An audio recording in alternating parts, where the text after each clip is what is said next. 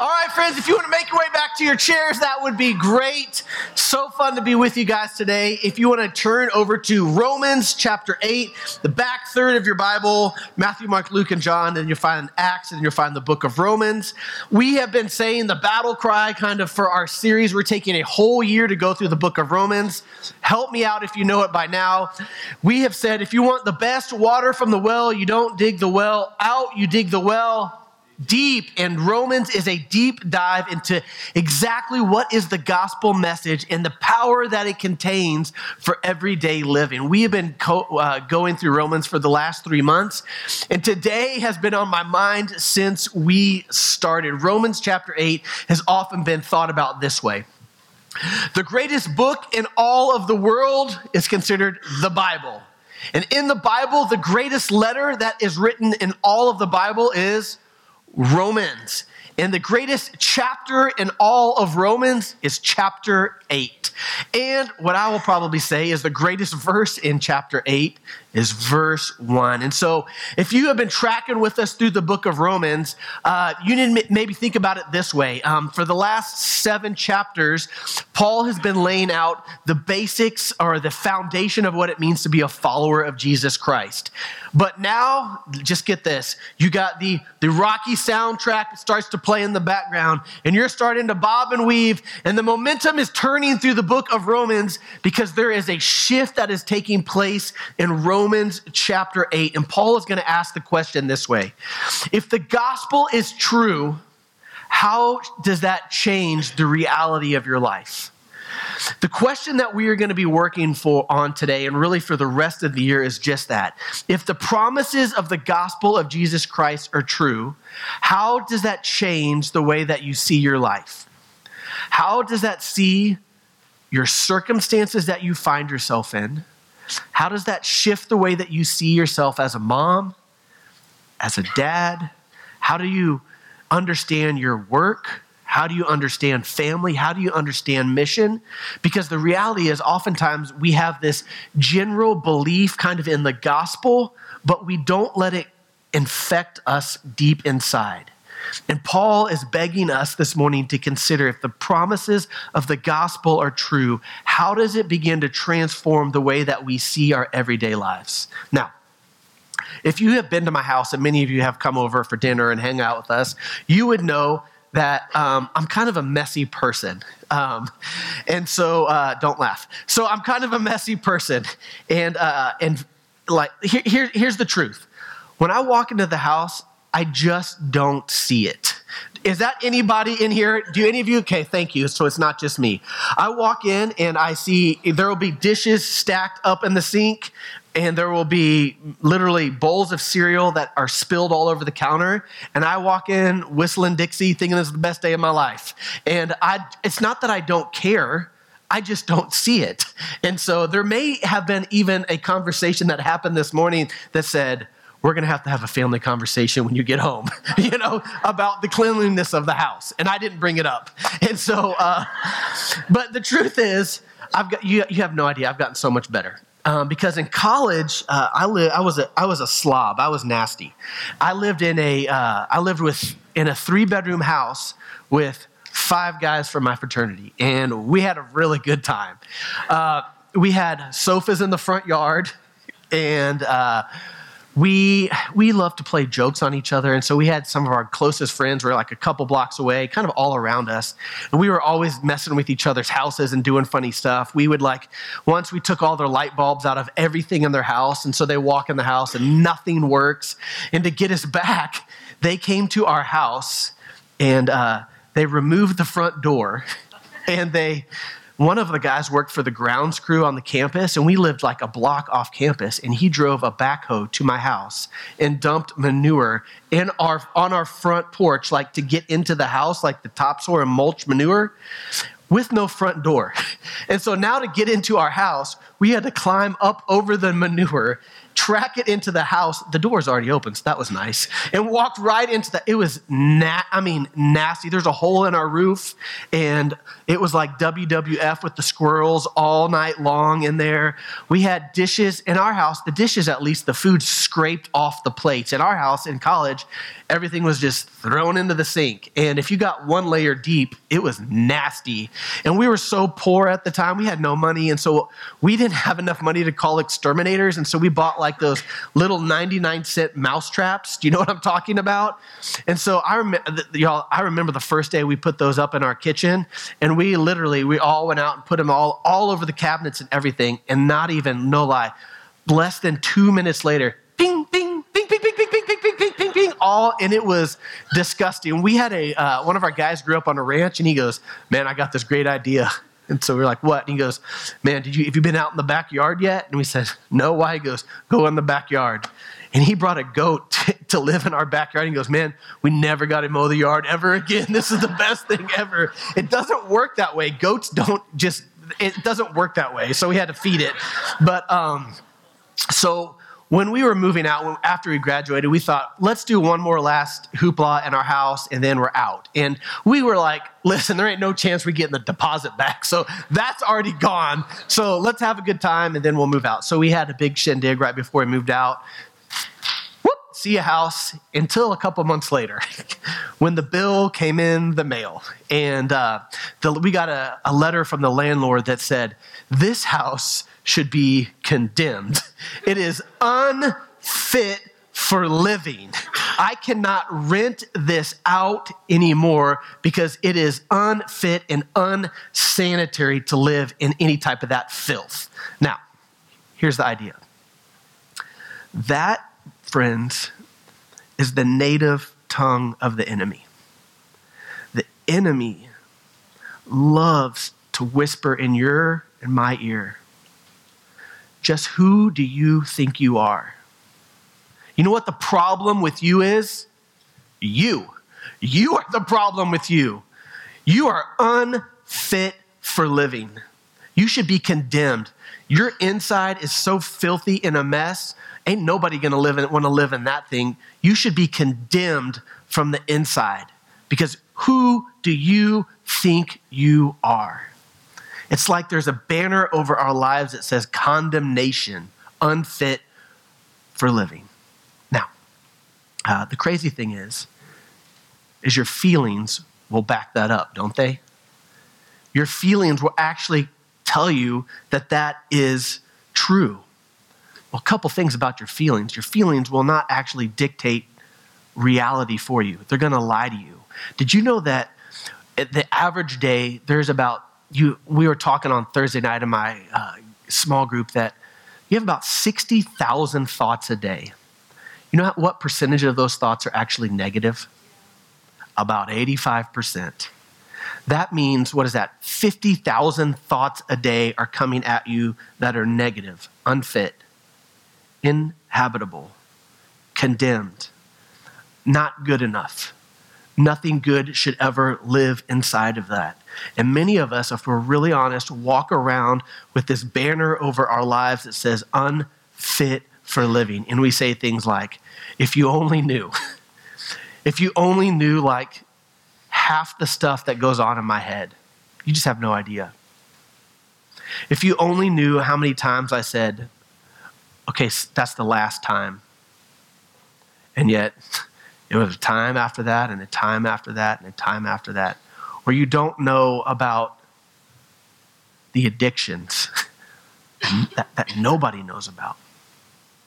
My food addiction, my addiction to myself, my addiction to pornography, my addiction to alcohol, drugs, prescriptions.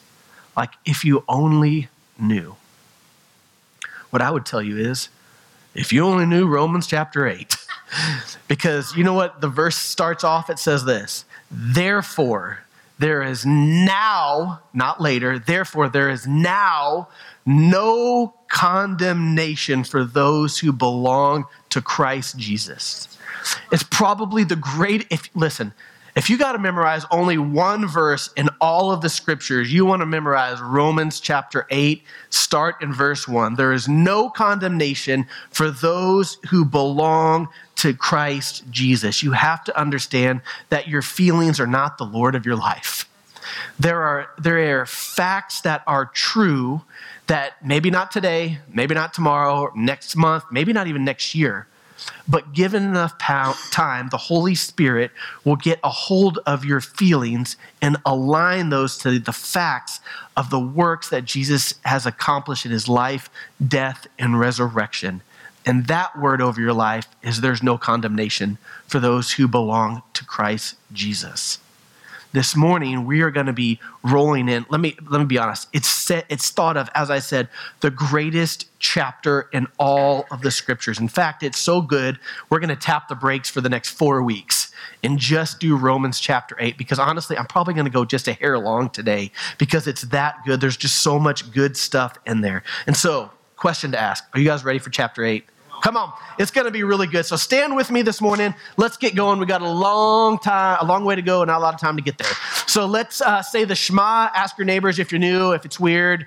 Ask them. We don't got time. So ready? Let's do it. Shema Israel, Adonai Eloheinu, Adonai Echad. Hear, O Israel, the Lord is our God, the Lord alone.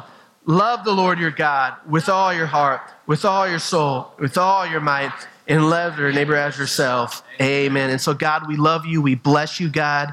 We bless you for when the enemy whispers in our ear, the only response is no. There is no condemnation for those who belong to Christ Jesus. And God, as we open your word and read it, God, may it read the souls of our lives, God. May we see things that we've never seen so that we can do things we've never done before. And so we expose our lives to you, knowing, God, that you have something that you want to deposit inside of us this morning. It's in Christ's name. Amen. Please be seated. All right, friends, Romans chapter 8, if you want to, it'll be up on the screens. Hopefully you are tracking along with the Bible app. It'll have all my notes and all the scriptures and references for you if you want to use the Bible app on your phone, all right? So Romans chapter 8, therefore, there is now, not later, there is now no condemnation for those who belong to Christ Jesus. Condemnation is, of course, a legal term. It means that you owe somebody something. You owe a debt. You better pay because something is being held against you, and so you have to pay. Paul says this, if you are in Christ Jesus, you got nothing left to pay because that payment has been paid on the cross by Jesus on your behalf. There is no debt that you no longer own. Now catch this part. This is maybe a little nuance for you. It would be unjust for God to hold you accountable for 1 ounce of your sin. Do you know that?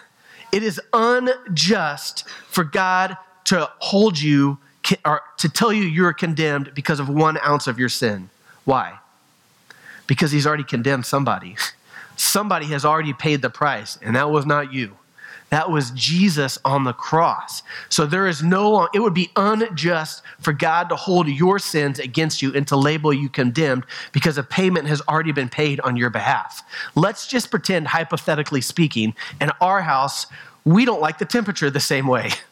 And let's just pretend that in the summertime, one of us likes to crank it to like 60 in our house, right? And take a nap on the couch with a sweatshirt on and a blanket. And I'm like, I don't understand. It drives me bonkers.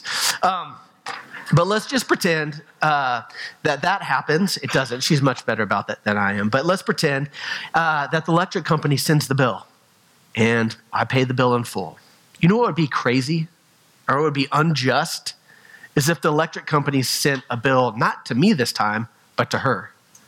That would be crazy. We would say, you've lost your minds. That debt has already been paid in full. Same thing. That's why there is no condemnation for those who belong in Christ Jesus, because there's already been one that's been condemned on your behalf, and that was Jesus Christ. He paid your debt already. He paid your sin debt, and so it would be unjust for God to hold you accountable because that sin debt has already been paid on your behalf. The declaration of no condemnation then is not just for everything that you've done in your past. It also covers everything today and everything from this day forward. Most of us kind of, like, as good as that is, most of us kind of understand that there's no condemnation for the things I've done. But what about today? What about when I get in the car with my family? What about when my kids act a fool? What about next week, next month? Here's a question. When did Christ pay your sin debt for you? Have you committed one sin yet? No. So when he went to the cross, he paid your sin debt in full, in advance, all up front. That means that literally there is nothing that you can do right now that will make him love you any less than he does right now. There's absolutely nothing you can do to make him love you any less than he already does right now. And yet so many of us, can we be honest, church people, most of us walk around thinking, well, the more I look like Christ, the more I become acceptable. Or the more I look like Christ, the more he's actually loves me. Pause. It's garbage.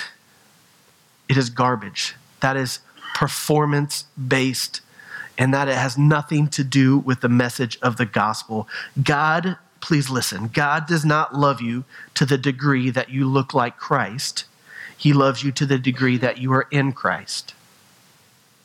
God does not love you to the degree that you look like Christ. He loves you to the degree that you are in Christ. And if you are a follower of Jesus, as we said the last couple weeks, there's no more you. You have been swallowed up by Jesus Christ. And there's a dead carcass back there, and that does not belong to you anymore. And so Christ's love and affection for you is always being poured out, and it has nothing to do with your behavior. It's because he has now taken up residency inside of you. Now, okay, great, you get that, blah, blah, blah, blah. Okay. What would happen, let's get practical, what would happen if I invited you to sit right here on the stage and we read the book of your life and it had everything in there? How many of us would be like mortified, so embarrassed, because we know that chapter's coming. And when they get to that, it's going to be humiliating. And then they're going to find out about that one too. What would that be for you right now? Because the truth is, there is literally nothing about you, there's nothing about me that can be revealed that the death of Christ has not already paid for. There's nothing. That's why if you stand up here and you point your finger at me and you show me the areas where I may be a little off or I may be way off, you know what I'll say? Yep, that's right. He saw that one and he paid for me and he loves me anyway. And given enough time, that thing's going to go too, because the Spirit now resides inside of me. There is no condemnation for those that belong to Christ Jesus. The banner over your life that says unfit for living, inhospitable, has been removed forever. And when the enemy whispers in your ear 50,000 times a day, no, your only response is no condemnation for those who belong to Christ Jesus. Let's keep going. Verse 2. Verse 2 says this: because through Christ Jesus, the law of the Spirit who gives life has set you free from the law of sin and death. So there was this law that was given to us that was try harder, do better, earn it, get after it. And all that led us to was a life of exhaustion. And now there is this law that is at work inside of us that leads to life, that leads to abundance. And so if you have a surrendered life to Jesus Christ, you should be experiencing some level of freedom in your journey with Christ. You should not be carrying around the same stuff and regret and pain and all of that you've been dealing with for 20 years. And if you are, you ain't doing it right, friends. It does not work that way, because there is a new law at work that is inside of you that should be producing freedom inside of you to get free from the things that have held you bondage those things where you feel like you have to perform or you have to pretend. Last week, if you were not here, Mackie did one of the best jobs I think I've ever heard on explaining the Older Testament and the purpose of the law. Go back and listen to it online. It was fantastic. But he talked about this idea that we wage war on sin, we wage war on the flesh.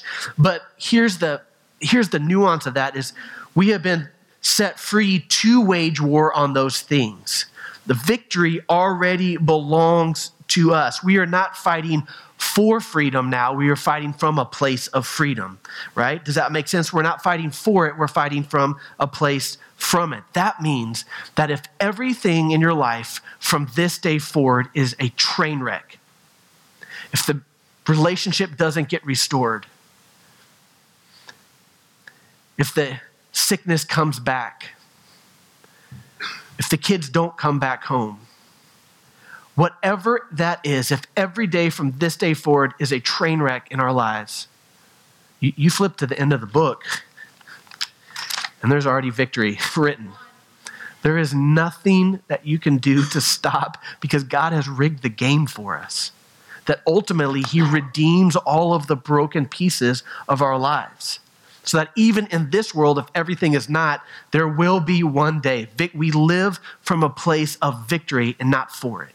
I grew up playing baseball at McAllister Park, and we had the 7-run rule in any given inning, which means that like if I was on a team and we were up, 0 to 10 or 0 to 5, we could score no more than 7 runs in one inning.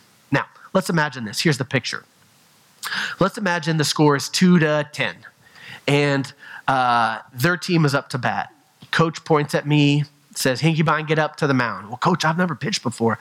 Just get up there and have fun. All right, I'll do that. What's the score? 2 to 10. Can we lose? No, the game is rigged. There's no pressure. I don't have to pretend. I don't have to perform. Why? Because the victory already belongs to me. It's already in the bag. And so I bounce up to that plate like I'm going to do some damage. So whether I get up there and I beam the first batter, doesn't matter. Guy jacks a home run, second batter, doesn't matter. Why? Because I live from a place of victory. The pressure of performance and the pressure of pretending has been totally removed. There's a new law inside of us that leads to life and victory. And so if Jesus' death has released you from the penalty of sin, his resurrection now releases you from the power of sin in your life. And don't miss this connection between verses 1 and 2. Why is there no condemnation for those who belong to Christ Jesus? Why is there no condemnation? Because the Holy Spirit has been deposited inside of you, and it gives you the ability to walk differently. Does that make sense? So because of the death, the penalty of sin has been broken. Because of the resurrection, the power of sin lording over you has been now broken as well. So that there is no condemnation for those who belong to Christ Jesus, because now we can get up and walk differently. You see this all throughout the scriptures. Do you remember the story? One of the clearest places. Do you remember the story where the woman is caught in adultery? Like Jesus is teaching and there's a big crowd following him, and they bring this poor woman who's half dressed in front of a large crowd, and it's a total setup. It's a total sham to try to catch Jesus.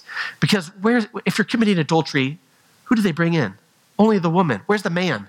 That's how you know it's a total setup. They don't care about this woman. They're just trying to trap Jesus. And they bring this woman before Jesus. And do you know what Jesus says to her? No condemnation. Where are they? No condemnation. No condemnation, unconditional forgiveness. And you know what he says to her after that? Go and sin no more, right? The power of sin has been broken. The penalty of sin has been broken. And now the get up and walk, the power of sin has also been broken. They're the same, it's the same coin, but different sides. The penalty of sin has been broken, and now the power of sin has been broken. Or you can say it this way: forgiveness and repentance always go hand in hand. Forgiveness and repentance always go hand in hand. I grew up going to a Baptist church. And listen, every church has their edges to them. They're really good things, and they're things that maybe are a little on edge about. And I'm grateful for so much of my Baptist upbringing. But they used to love to ask this question, and I'm going to say it in the Baptist manner. Brother, do you know if you were going to die tonight where you would go? Do you know for sure of your salvation? Did anybody hear that question growing up? I heard that every week, every Wednesday night, every Sunday morning, Sunday school, church, all of it. Brother, if you died tonight, and I don't know why it was always tonight, like why not this afternoon? Well, like if you died tonight, do you know for sure where you would go? And so if you've been tracking with us through the book of Romans, the only answer, our only response is, I do know, because Jesus has justified me. Do you remember? Justification is not just forgiveness, it's forgiveness plus the removal of the stains. It's the holiness. So now when God sees me, he doesn't see my sin. He sees the perfect obedience of Jesus now residing inside of me. That's the only answer to the test, just in case you're wondering. Because I have been justified, because Jesus said so. Now, as important as question as that is, you know what the other question is that they never asked? They never asked, well, if you died tonight, do you know where you would go? And if you woke up in the morning, is your life going to be any different because the Holy Spirit now resides inside of you? They left that part out. The gospel message, friends, is not stop sinning. You sinful people, manage your sin. The gospel message is behold the love of God. Behold the love of God that sent his son as a sin offering for us, where the back of sin has forever been broken and frees us to get up and to walk differently. Forgiveness and repentance always go hand in hand. Paul's going to unpack this a little bit more for us in the next couple verses. Let's look at verse 3. For what the law was powerless to do because it was weakened by the flesh, God did by sending his own son in the likeness of a sinful flesh to be a sin offering. And so he condemned in the flesh, in order that the righteous requirement of the law might be fully met in us. We are who do not live according to the flesh, but according to the Spirit. Now, the Message version in John chapter 1 says it this way. God became flesh and bones and moved into the neighborhood. I love that imagery. But that there was a God that really put human skin on and stepped into humanity. And he lived the perfect obedience to the law.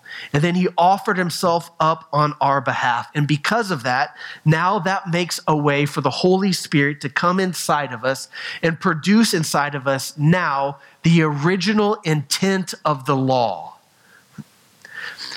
So God lives the perfect life, offers his life as a offering for our sins so that the Holy Spirit can come inside of us and help us live the intent of the law. And what is the intent of the law? We say it every Sunday morning.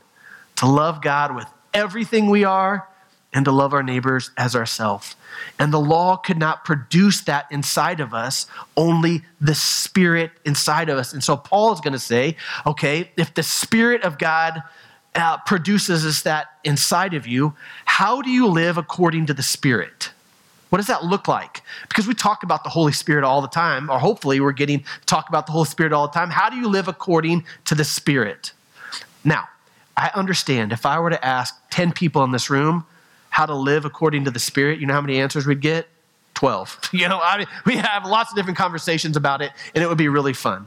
But rather than us giving our own opinions or me telling you what I think it's best to let Paul answer it for himself. And so I want to show you what Paul says it means to live it according to the Spirit. Look at verse 5. Those who live according to the flesh have their mind set on things of the fleshly desires, but those who live according with the Spirit have their mind set on what the Spirit desires. And so to walk according to the Spirit is you and I setting our mind on things of the Spirit. Please notice what it does not say. It does not say to walk according to the Spirit that you need to set your mind on the Spirit. It says you set your mind on things of the Spirit. And this is where there's a lot of confusion with us. Because this morning, when I was worshiping, I was getting after it, that last song that Josh sang, man, it was awesome this morning. And I got the bumps on the back of my neck and the chills. And I'm like, that's the Spirit right there. Be careful. Like, the Holy Spirit is not just your feelings, because your feelings, honestly, brothers and sisters, can't be trusted, can they? Because my feelings can often lead me to a really dark and damaging place. The Holy Spirit is not just your feelings. First time I was ever exposed to the Holy Spirit really was in college. Me and my roommate were going to a very charismatic church there. And it was new to me, and I didn't understand it. But it was fun because we got our cardio workout in. These are the people that were like raising their hands or doing laps in the sanctuary, and it was really fun. And so even though I didn't understand it, I'm a people watcher, and it was the best place to people watch, man. It was really, really fun. And so I would go with him, and he came home one night and was like, John, let me be real honest. I've heard from the Spirit of God tonight. And I said, really? Well, about what? He goes, you know that girl I've been kind of thinking about dating? Well, God told me tonight, the Spirit confirmed in me tonight that she's going to be my girlfriend. And I said, all right, why don't you tell me about that? And he goes, well, I was driving home, and I passed this billboard, and you will not believe it. The billboard was light blue with letters on it. You know what color her eyes are? They're light blue, John. And then he said, and I was driving home and I passed this park bench, and on the park bench, there was an advertisement for this law firm. And you know what the last 2 digits of the law firm were? 21. You know how old she is? She's 21 years old, John. And then I was driving past the sorority house, and I know that's where she lives. And this was back when I was in college. You know what song came on? With or Without You by U2. And I thought, I can't live with or without her. Jehovah Jireh, he has provided. And I remember thinking, okay, man. So here's the thing. I'm not saying, I don't know if that's the Holy Spirit or not. I don't know if that sounds like it. It kind of sounds like the start of a restraining order to me, to be honest with you. I don't know if that's the Holy Spirit or not. But here's the thing. The Holy Spirit, a lot of us, listen, I love Star Wars. A lot of us have this understanding like the Star Wars is like the force out there, where it's these feelings that get conjured up in us. But you have to understand the Holy Spirit's not your feelings, it's a person. It's the third member of the Trinity that now resides inside of you, that's made his permanent address inside of you. And so and listen, I don't want to knock on our feelings, but I think if we have 50,000 thoughts a day and most of them are negative, you can be guaranteed that that's not the Spirit talking to you. We have to be careful when we talk about the Holy Spirit is not just a force, it's a person that's residing inside of you. And so set your mind on things of the Spirit means that you set your mind on what is the Spirit up to? Where is the Spirit going? Where is the Spirit heading? What does the Spirit love? What does the Spirit enjoy? What makes the Spirit worship? What makes the Spirit rejoice? And when you figure out that, you begin to have fellowship with the Spirit and you walk according to the Spirit. So to focus on the Spirit doesn't mean you focus on the Spirit, you focus on things of the Spirit. It's like this. My girls, I told you, started hip-hop class a couple weeks ago. Y'all, it's hilarious. And so there is at least one time every single day, turn on some Bruno Mars around the house, and we get down. And we have little hip-hop dance parties in our house. Why do I do that? Because I want to get in line with what really makes my girls rejoice, what makes my girls find happiness and joy. And so I do what they are doing, what brings them joy.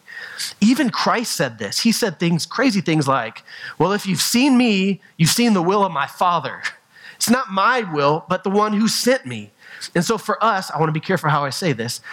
If you want to be like Christ, you don't set your life on Christ. I know that sounds funny, but you set your life on the things that Christ set his life on.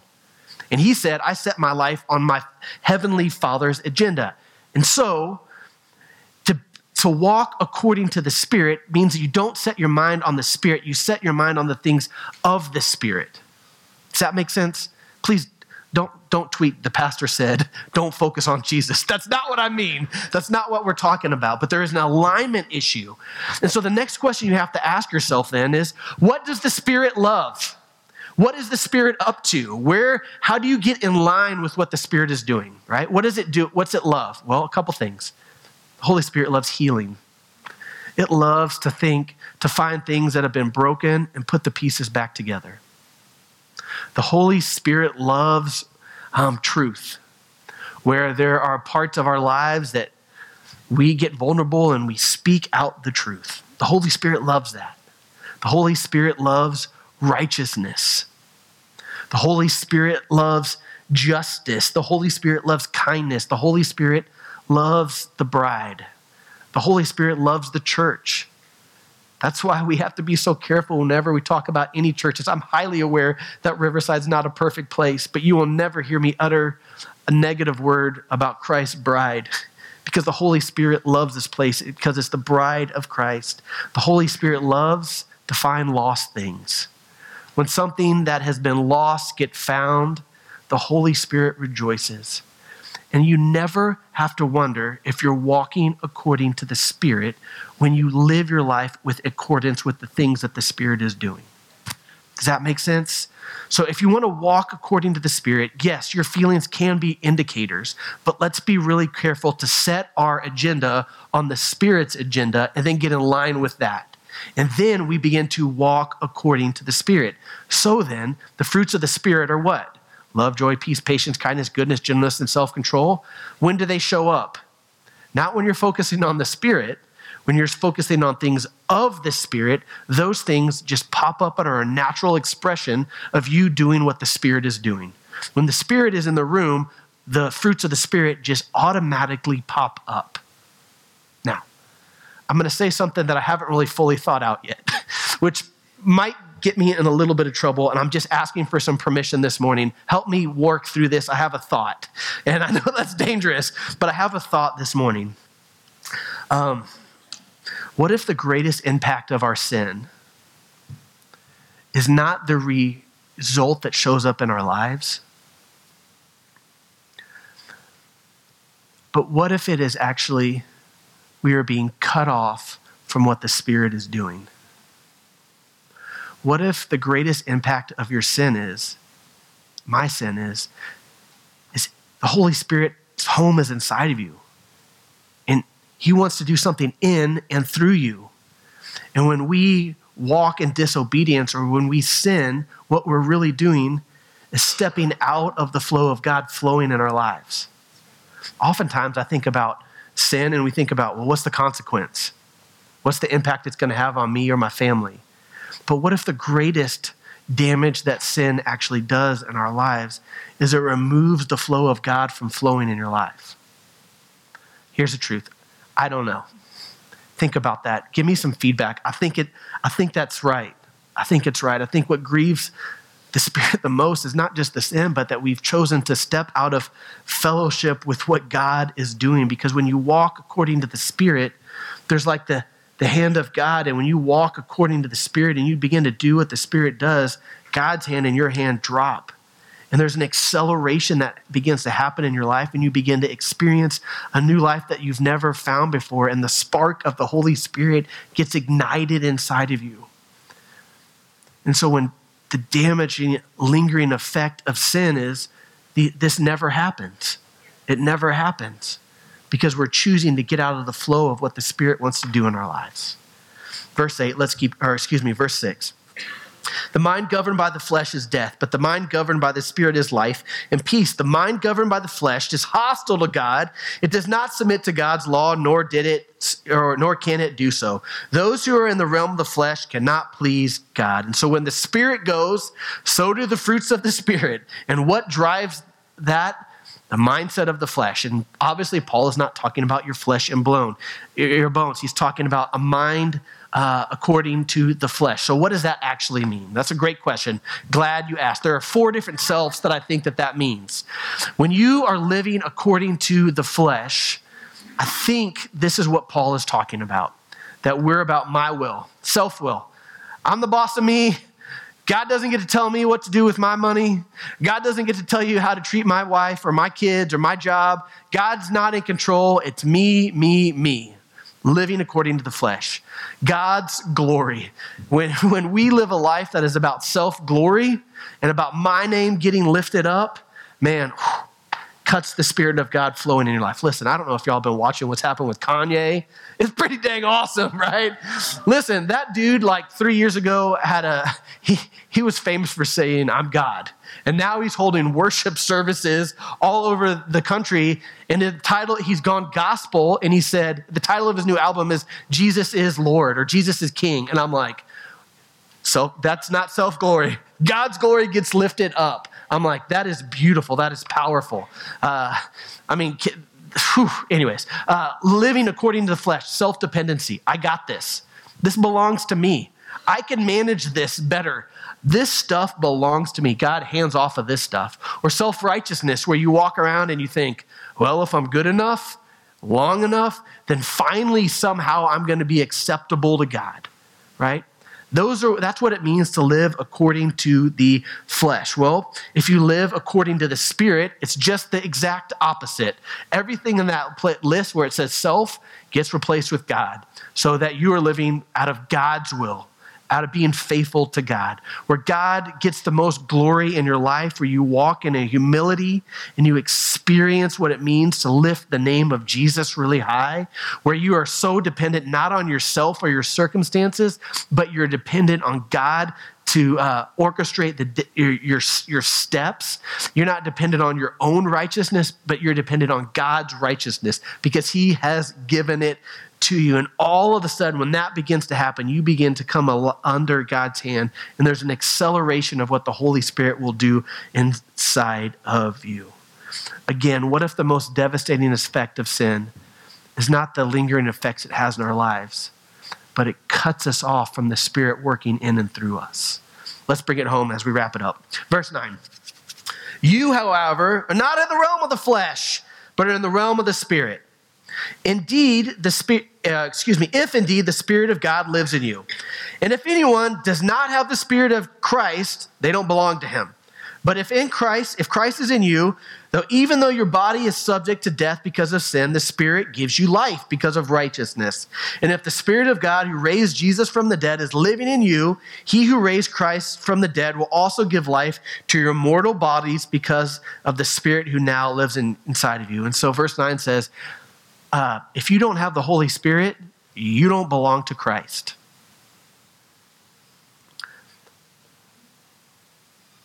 You could say it this way. If you are a follower of Jesus, you have the Holy Spirit inside of you.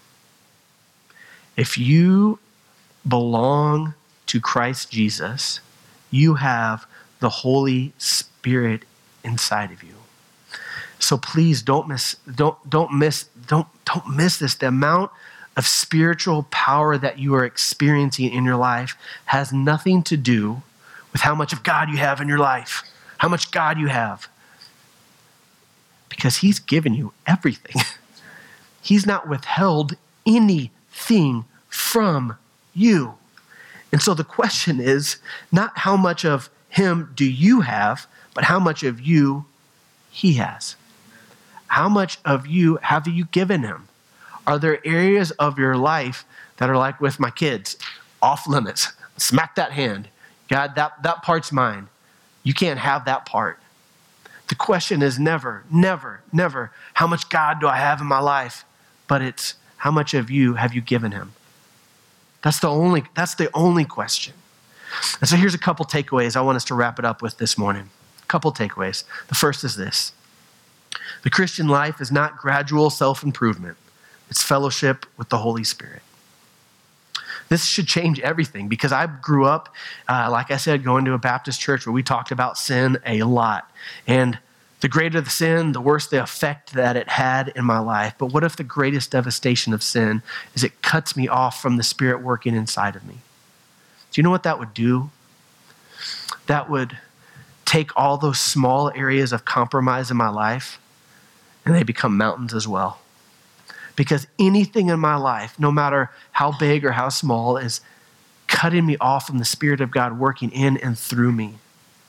And so it's what we've talked about the last couple of weeks. If you've been tracking with us, you experience this living death where this thing that is supposed to be a spiritual journey, and you're spiritually dead inside. You experience this living death as Paul had been talking about it. You're not experiencing this resurrection power. It's not a return to religion, but it's a surrender to a person. The next one, I think we jumped ahead. It says, coming to Christ is not a return to religion, but a surrender to a person. Please catch this part. Oftentimes when I talk to my friends, our family, or even people in the community. They'll say things like this. Yeah, I'm really trying to get back into God. Or I really want to get involved again. And here, being involved and being connected is just essential for your spiritual journey. No, you will not be healthy without it. But oftentimes what my concern and my fear is, what they're actually maybe missing is, activity can never replace intimacy. That activity is not the same thing as living a surrendered life to Jesus. When I took driver's ed, I drove these old Buicks, and then they had like the steering wheel and the gas and brake, and the driver's ed instructor, well, he had a brake in his side too. And so although I was kind of really driving, ultimately, he could tap the brakes whenever he wanted. And I wonder, would that describe your journey sometimes? Where it's like, I'm driving. Or maybe he's driving. And he starts heading in this one way, and you're like, nope, tap the brakes. Oh no, I can't deal with that. We're not going back there. I can't be generous with that part. I can't offer that. I need to protect myself. Tap those brakes, because I'm not going to do it. The Christian life is not a return to activity, but it's about a surrender to a person. Listen to how C.S. Lewis says this. Christ says this, "Give me all of you. I don't want a certain amount of your time. I don't want a certain amount of your talents. I don't want a certain amount of your money or a certain amount of your work. I want you. All of you. I have not come to torment or frustrate the natural man or woman, but to kill it. No half measure will do. I don't only want to prune a branch here and prune a branch there. Rather, I want the whole tree out. Give it to me. Hand it over to me. The whole outfit. All of your desires, all of your wants, all of your wishes, all of your dreams. Turn them all over to me. Give yourself to me, and I will make of you a new self in my image. Give me yourself in exchange. I will give you myself. My will become your will, and my heart will become your heart." To fellowship with the Holy Spirit, that means living a life of total surrender. There's only one deal that he makes. There's only one cards that he's going to play. And that's going to be all of him for all of you. That's the only offer available.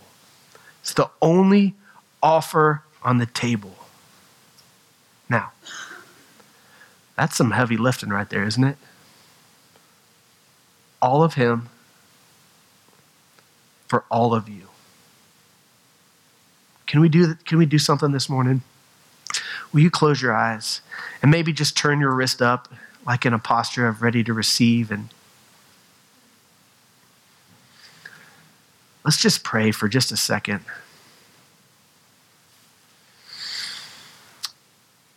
And so, God, there is no condemnation because I belong to you. Are there areas of your life right now where there's been some other offer? Maybe I'm giving you all of me. And you've said, that's awesome, I'll give you half. I'll give you 3/4. I'll give you 95%. Jesus would say, no. All of me for all of you. So right now, I'm just going to ask you to invite the Holy Spirit to come and to highlight any areas of your life where there has been something that's been held back, something that's been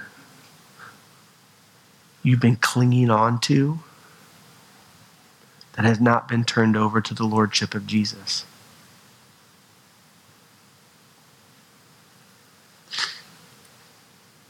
And now, we give it to you.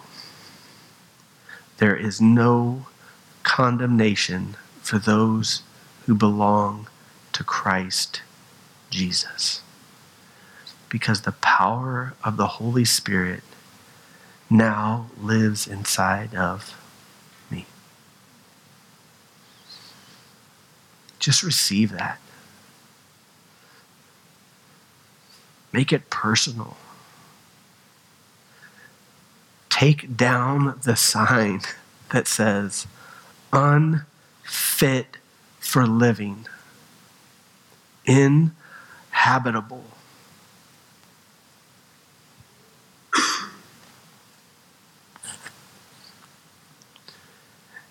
And you put up the sign that says, no condemnation.